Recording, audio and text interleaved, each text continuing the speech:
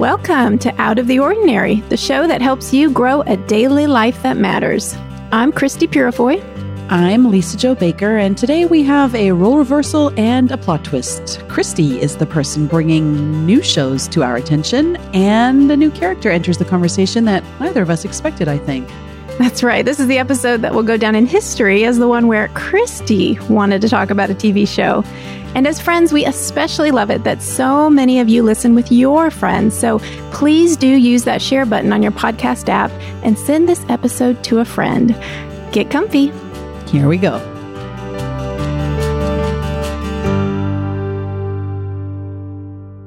The thing about these conversations is that ultimately our hope is to inspire and encourage and move and nudge you toward really growing a daily life that matters.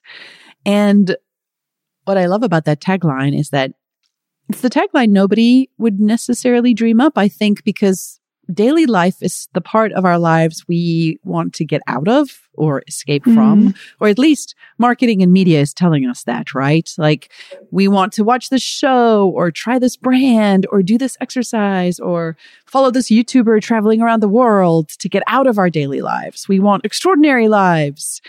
But most of us live here in the 24/7 of daily life, and Christy and I happen to love it very much. So as we enter 2022, this episode is just a reminder of why daily life does matter and why living a daily life that matters, growing it, which means tending it, caring for it, watering it, nurturing it, why it's something that on this show we highlight. And so on that note, Christy, here we sit. It is a very ordinary afternoon. And in the rhythm of New Year's, it's starting slow. And here on the East Coast with lots of snow, there's nothing more ordinary than snow day called at the last minute. Kids are trying to figure out how to do school from home. You're juggling work. Did anybody eat? I don't know. Somebody unloaded the dishwasher. That's a miracle. That makes me want to cry. Like all of these completely ordinary things strung together. But this is the cadence of our lives. And it's why we have these conversations for 4 years now. I think, too, this might explain, Lisa Jo, to follow up on last week's conversation, in which, once again, very on brand for us, we began the new year with a conversation about how resistant we feel toward making big goals to become shiny, better people. And I think, once again, here we are saying, actually, no, goals are not the problem. But I know for myself, if someone says, are you making resolutions? Are you setting some goals for the new year? I automatically assume that means a certain kind of thing. It means I'm going to lay down these goals about accomplishing big things, being super productive. But I guarantee you, my brain isn't going to go to something like, my resolution is to be kinder.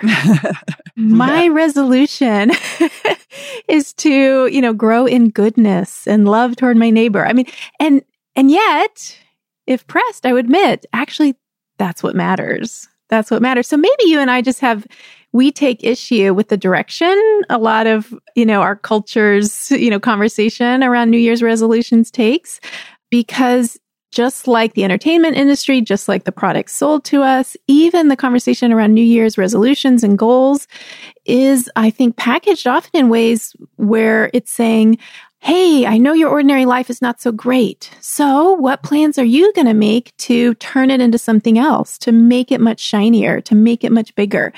And you and I are here saying, actually, this small, single, ordinary life is really good. And how can I root myself more deeply and meaningfully in that? And so maybe today we talk about those worthy goals, those ordinary virtues that you and I do want to emphasize and do want to focus on as we head into a new year. But they aren't the things that maybe typically show up on our New Year's resolutions list. I know we live in a culture that really values bigger, better, fast, and famous. Those are our core values, apparently, as not just a Western culture, but other parts of the world are really drinking that Kool-Aid too. Everybody can be the star of their own show. But kind of the way I felt as a new mom, when I realized, motherhood isn't that exciting when there isn't a score following it, like a beautiful movie score. And it's only meaningful when you're sitting in the theater watching the mom in the montage as she's up through the night and you can emote for her. But when you are the mom by yourself with nobody there, or you're the caretaker, or you are the person getting up at 4 to commute into work and there's no applause track, it's hard to figure out how to keep going. And I think that's why shows we hope like this matter, because this is where we live 99% of our days. We don't actually live in those fantasy worlds that are happening on books or shows. And so how do we find new ways to celebrate those ordinary moments and let you feel seen and celebrated as you are growing a daily life that matters? Mm-hmm. Lisa-Jo, shortly before Christmas, my kids and I were watching some new cartoon Christmas movie, that had popped up on Netflix or something. And I had managed to actually, miracle, wrangle everyone to the sofa. So I was watching with all of my children. And so if listeners don't know, that means I was watching with quite older teenagers and, some younger, still more innocent viewers. And it was a kind of frustrating experience because, I won't even name the movie. It's not worth it. It was well made. I was enjoying it. My youngest was enjoying it. The sentiment of the movie, the theme of the movie, in theory, was great. The main character was very kind and very loving and had goodness in his heart and was really resisting the characters around him who wanted to change him or wanted him to compromise. And so, of course, like any good Christmas movie, the young boys, his goodness, overcomes all. And, the successful conclusion is won because, of the goodness in his heart. Well, my older teens were just rolling their eyes the whole time. This is so dumb. I can't believe it's so dumb. He's so good. He's so kind. And so I was thinking about this as we watched it. And on the one hand, I got it, right? There was something about it that seemed sort of cheesy and sentimental. And yet he was good. He was kind. There was a part of me that wanted my children to be moved by that, that wanted my children to be inspired to also choose goodness and be kind and pursue goodness in the world. But, that movie was not doing it. But there's another show I've watched recently, and I'm going to tell you what that one is, but I'm also going to tell you I didn't watch it with my kids because it has a lot of stuff in it that is not very appropriate for many viewers. So please use your own discernment. But I have decided that I don't want to watch it with my teenagers. The show is Ted Lasso. Have you seen it? I have. And our household being what it is when it comes to movies, we have watched it with all of our children, including our youngest 5th grader. No, actually, that's good to know. You and I will talk later. I'll ask you about that experience, and then I'll decide if maybe I do want to watch it with my older teens. But may I pause here first to say how much I love the fact that Christy is the one today bringing a TV show to the table for us to talk about. This is beautiful. I feel like in our friendship, we're reaching a new level now of intimacy, and I'm here for it. Yes, it's true. I'm not usually the one bringing up the relevant pop culture anecdotes. And truthfully, I've waited a long time to watch Ted Lasso because different friends of mine or people on social media have been talking about it for ages. I'm late to the game. I have a weird resistance to jumping on something I perceive to be a bandwagon. Yes. If everyone is loving something, I think, I'll wait. I'll get around to it. So eventually, over the Christmas break, my husband and I were looking for a new show to start together. And I said, maybe we should go ahead and watch this Ted Lasso that everyone is talking about. We love British comedies. We love British themed or set shows. So I thought it might work for us. Oh my goodness, Lisa-Jo, we binged it. We did. We zipped through both seasons. There are 2 seasons now, both seasons over the Christmas break. We got so into it. But the reason we got so into it, well, I mean, it's hilarious. It's well made. It's a great story. But here's why I'm bringing it up. Unlike anything I've seen recently, and certainly unlike that Christmas movie I watched with my kids, this show succeeds in making goodness and kindness really appealing and really powerful, so that the central character, well, spoiler alert, Ted Lasso, good guy. I mean, he is the epitome of a good guy, but the show really succeeds in not making him seem sort of sentimental or lame or cliched, but in really making him shine. And his goodness is transformative for all the people around him. And that's really what the show is about, that people take him to be a fool, but he isn't. And actually his goodness makes him the most appealing person. And other characters who come around him and are behaving in ways that are not kind and are not loving and are not empathetic are, through the course of the plot, they're really shamed for that. And there are moments where they get to change. There's moments where characters, get to say, I'm sorry. And it's all done in a really hilarious show. So yeah, I guess I've been thinking a lot about that because it's a shame that culturally, artistically, it's hard to portray goodness in ways that makes it appealing and makes us think, oh yeah, I want that. But actually that show is helping me kind of think through, well, who do I want to be in this new year? Man, I'd really like to be a lot more like Ted Lasso, believe it or not. I know, because all the shows that are out there really are about touting like the devious duplicity, the plot twists, the conniving, the backstabbing. I mean, that's what's driving the momentum of the show, the conflict that's happening. And it's very rare to have a show where the conflict is goodness. Yeah. And we come from a family that, we've talked about this on the show, love movies, love stories. My brothers own a film production company in South Africa. They make movies for a living and TV shows. And we've had this conversation ad nauseum. How do you make a show about goodness that isn't boring for everybody or isn't cliche or isn't trite? How do you make a show where the guy you want to be like, it's not the bad boy that everybody is supposed to be attracted to. Instead, it's the good guy or the quiet guy or the nerdy guy, the happy guy, the guy who bakes the pastry for you. Like that's the guy ultimately who isn't shown to be loved because he's happy-go-lucky, kind of cuddly guy. Instead, his goodness is strength. It's a steel that runs through him and that actually holds up and sustains the people around him. Like I think about Jesus and how he describes about in John, right before his own betrayal, he's praying and he says of his own disciples, these are my friends. He's talking to God and he says, I guarded them. And it's interesting because the Hebrew word that is used in that context is actually like the walls of a castle that he built around them. And I think that's what true goodness does. It's safety, it's security, it's fierce, it fights for you, it has your back, it inspires you to want to be greater and braver and bolder in the world.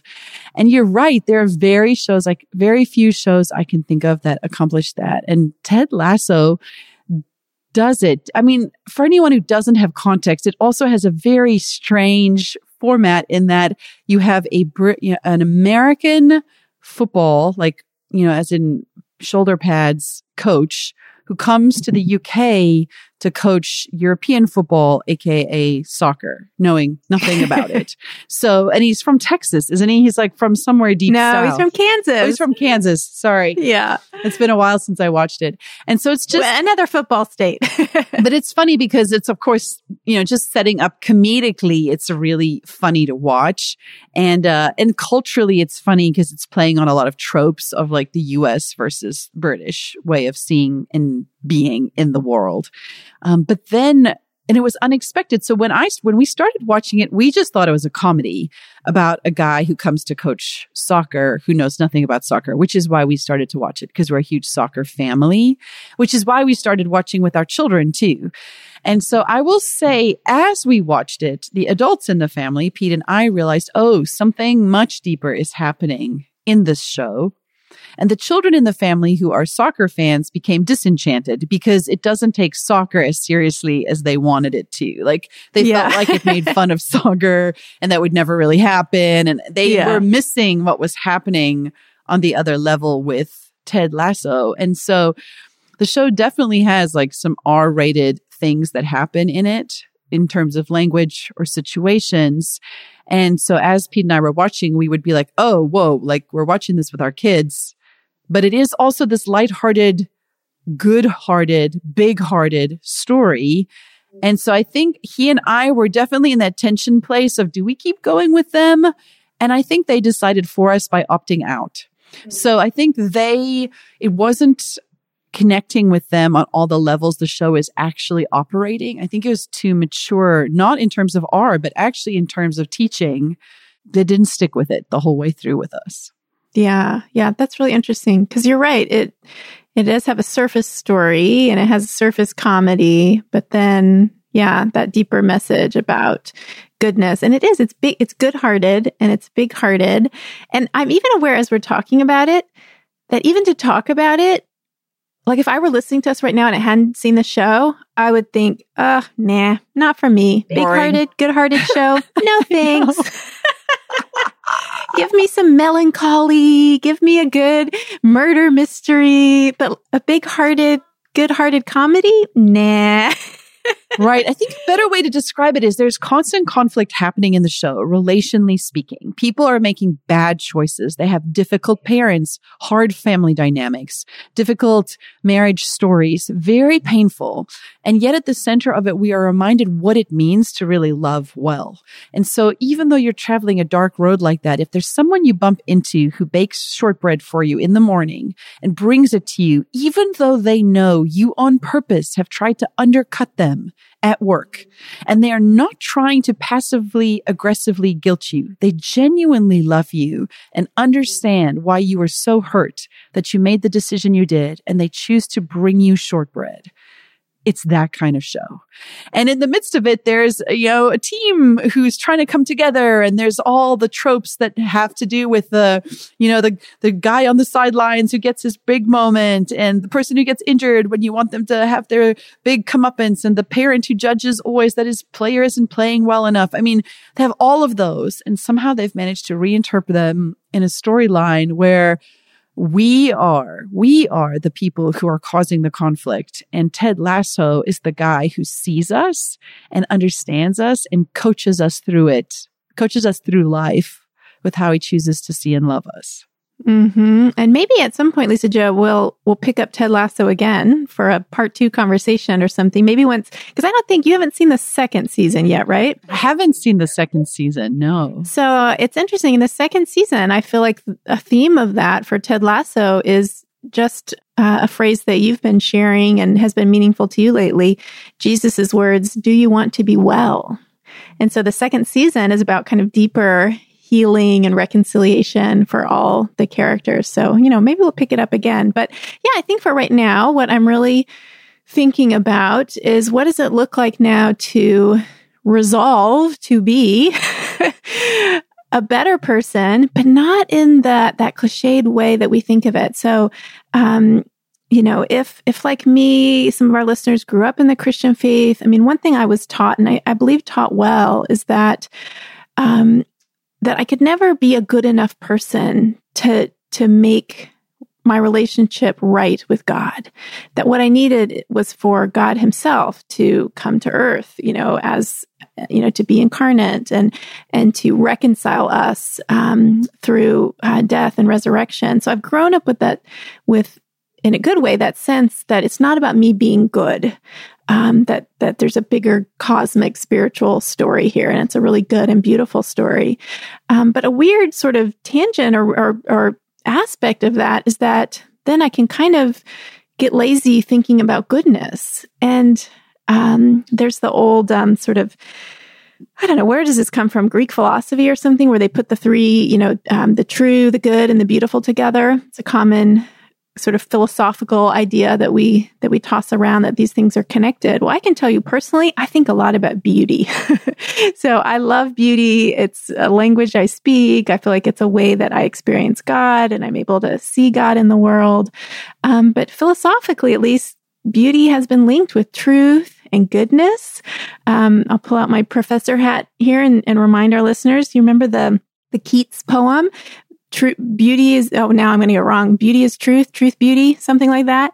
So I'm used to hearing that these things go together, but I definitely tend to emphasize in my own life the pursuit of beauty, cultivating beauty. Of course, as a Christian, I value truth.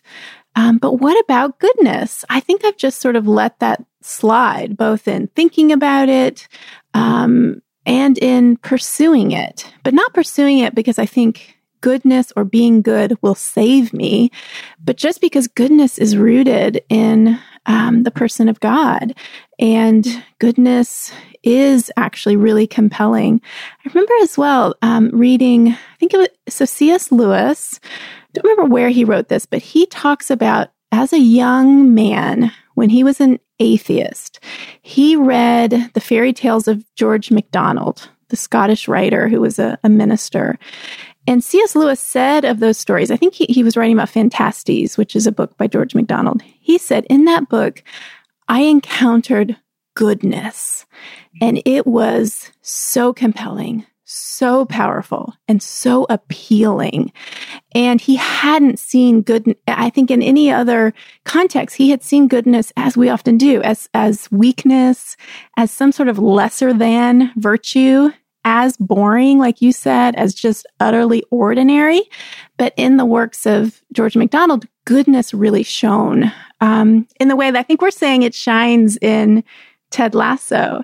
So I think that is something I want to lean into this year. What does it mean to pursue goodness? What is goodness really? And have I slighted it in the same way that daily life, ordinary life, we often say also can get slighted or seem boring or seem less than? I guess you and I want to, like a little rest. We want to bring back goodness. We want to, in the same way that we've been trying to kind of rehabilitate the way we all think about ordinary life. Maybe we want to do the same for goodness.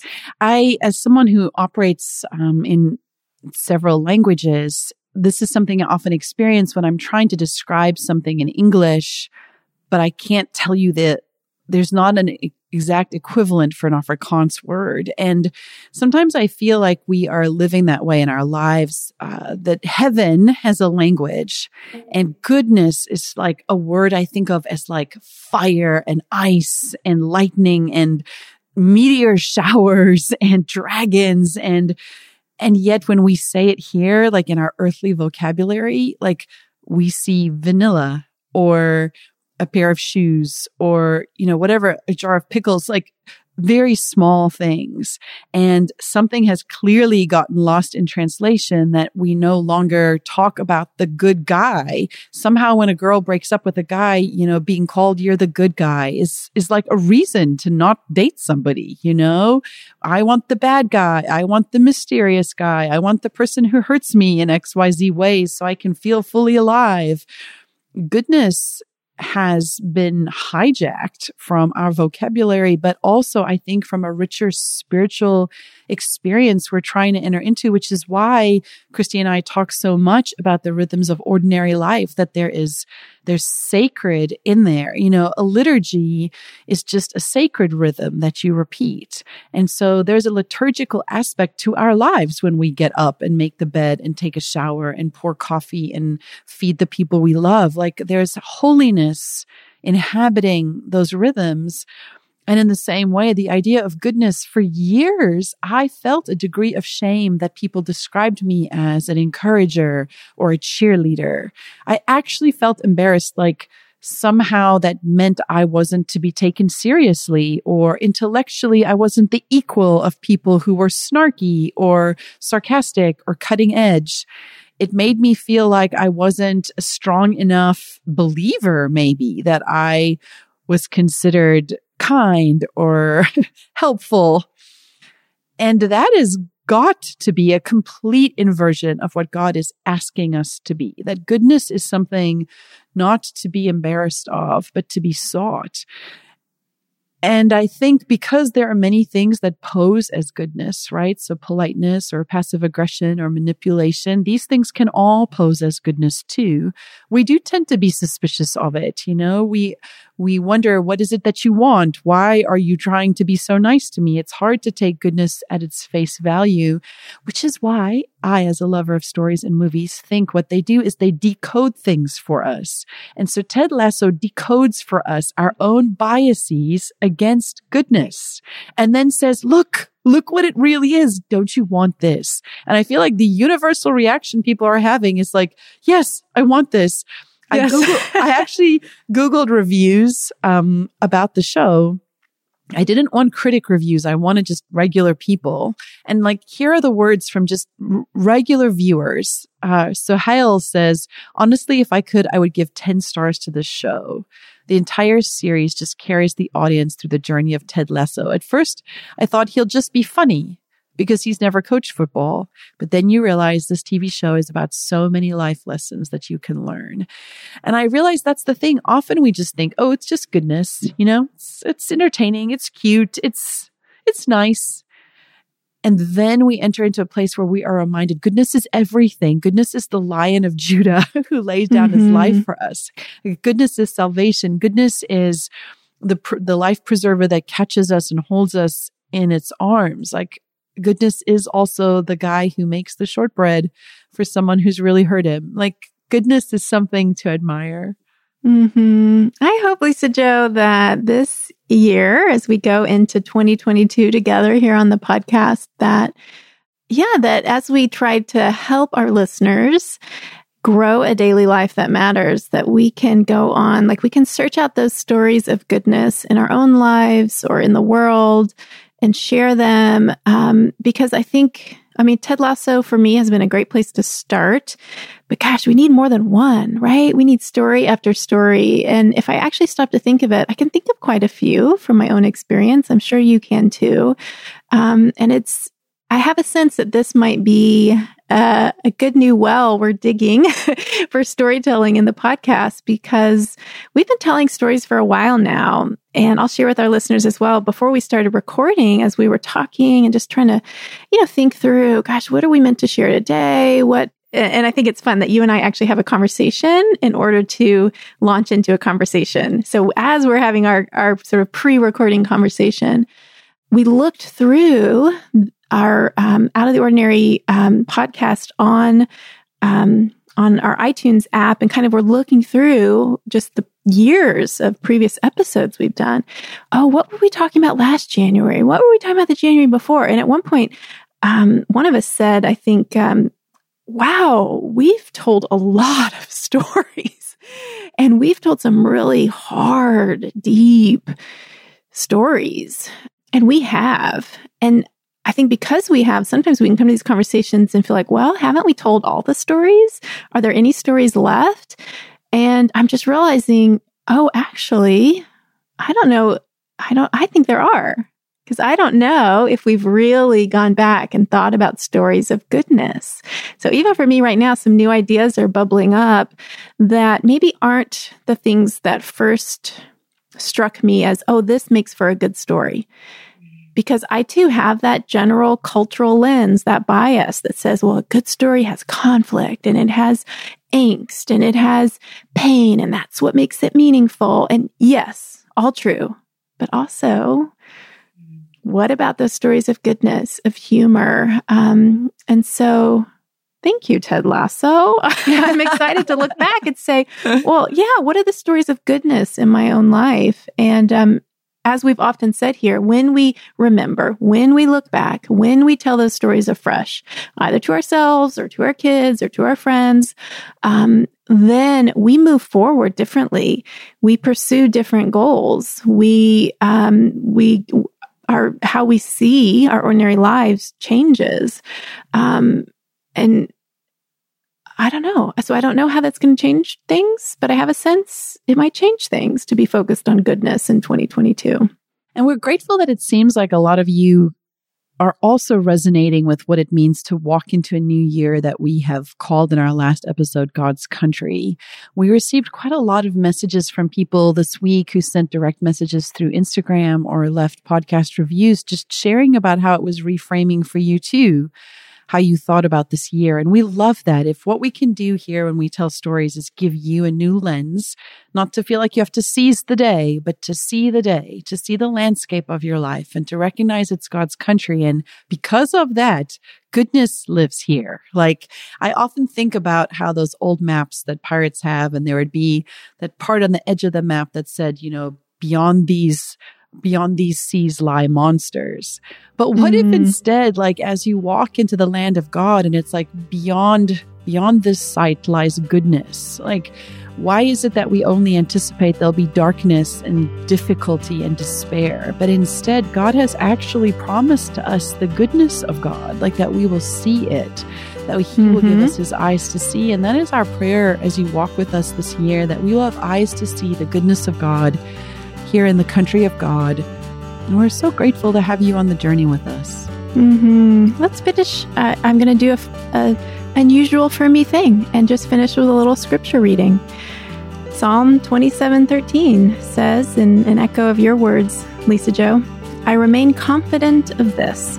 I will see the goodness of the Lord in the land of the living. Wow, that's quite a promise. And I guess that's my prayer for you, Lisa Jo, for myself, for our listeners, that this year you will have eyes to see the goodness of the Lord here where we are in the land of the living.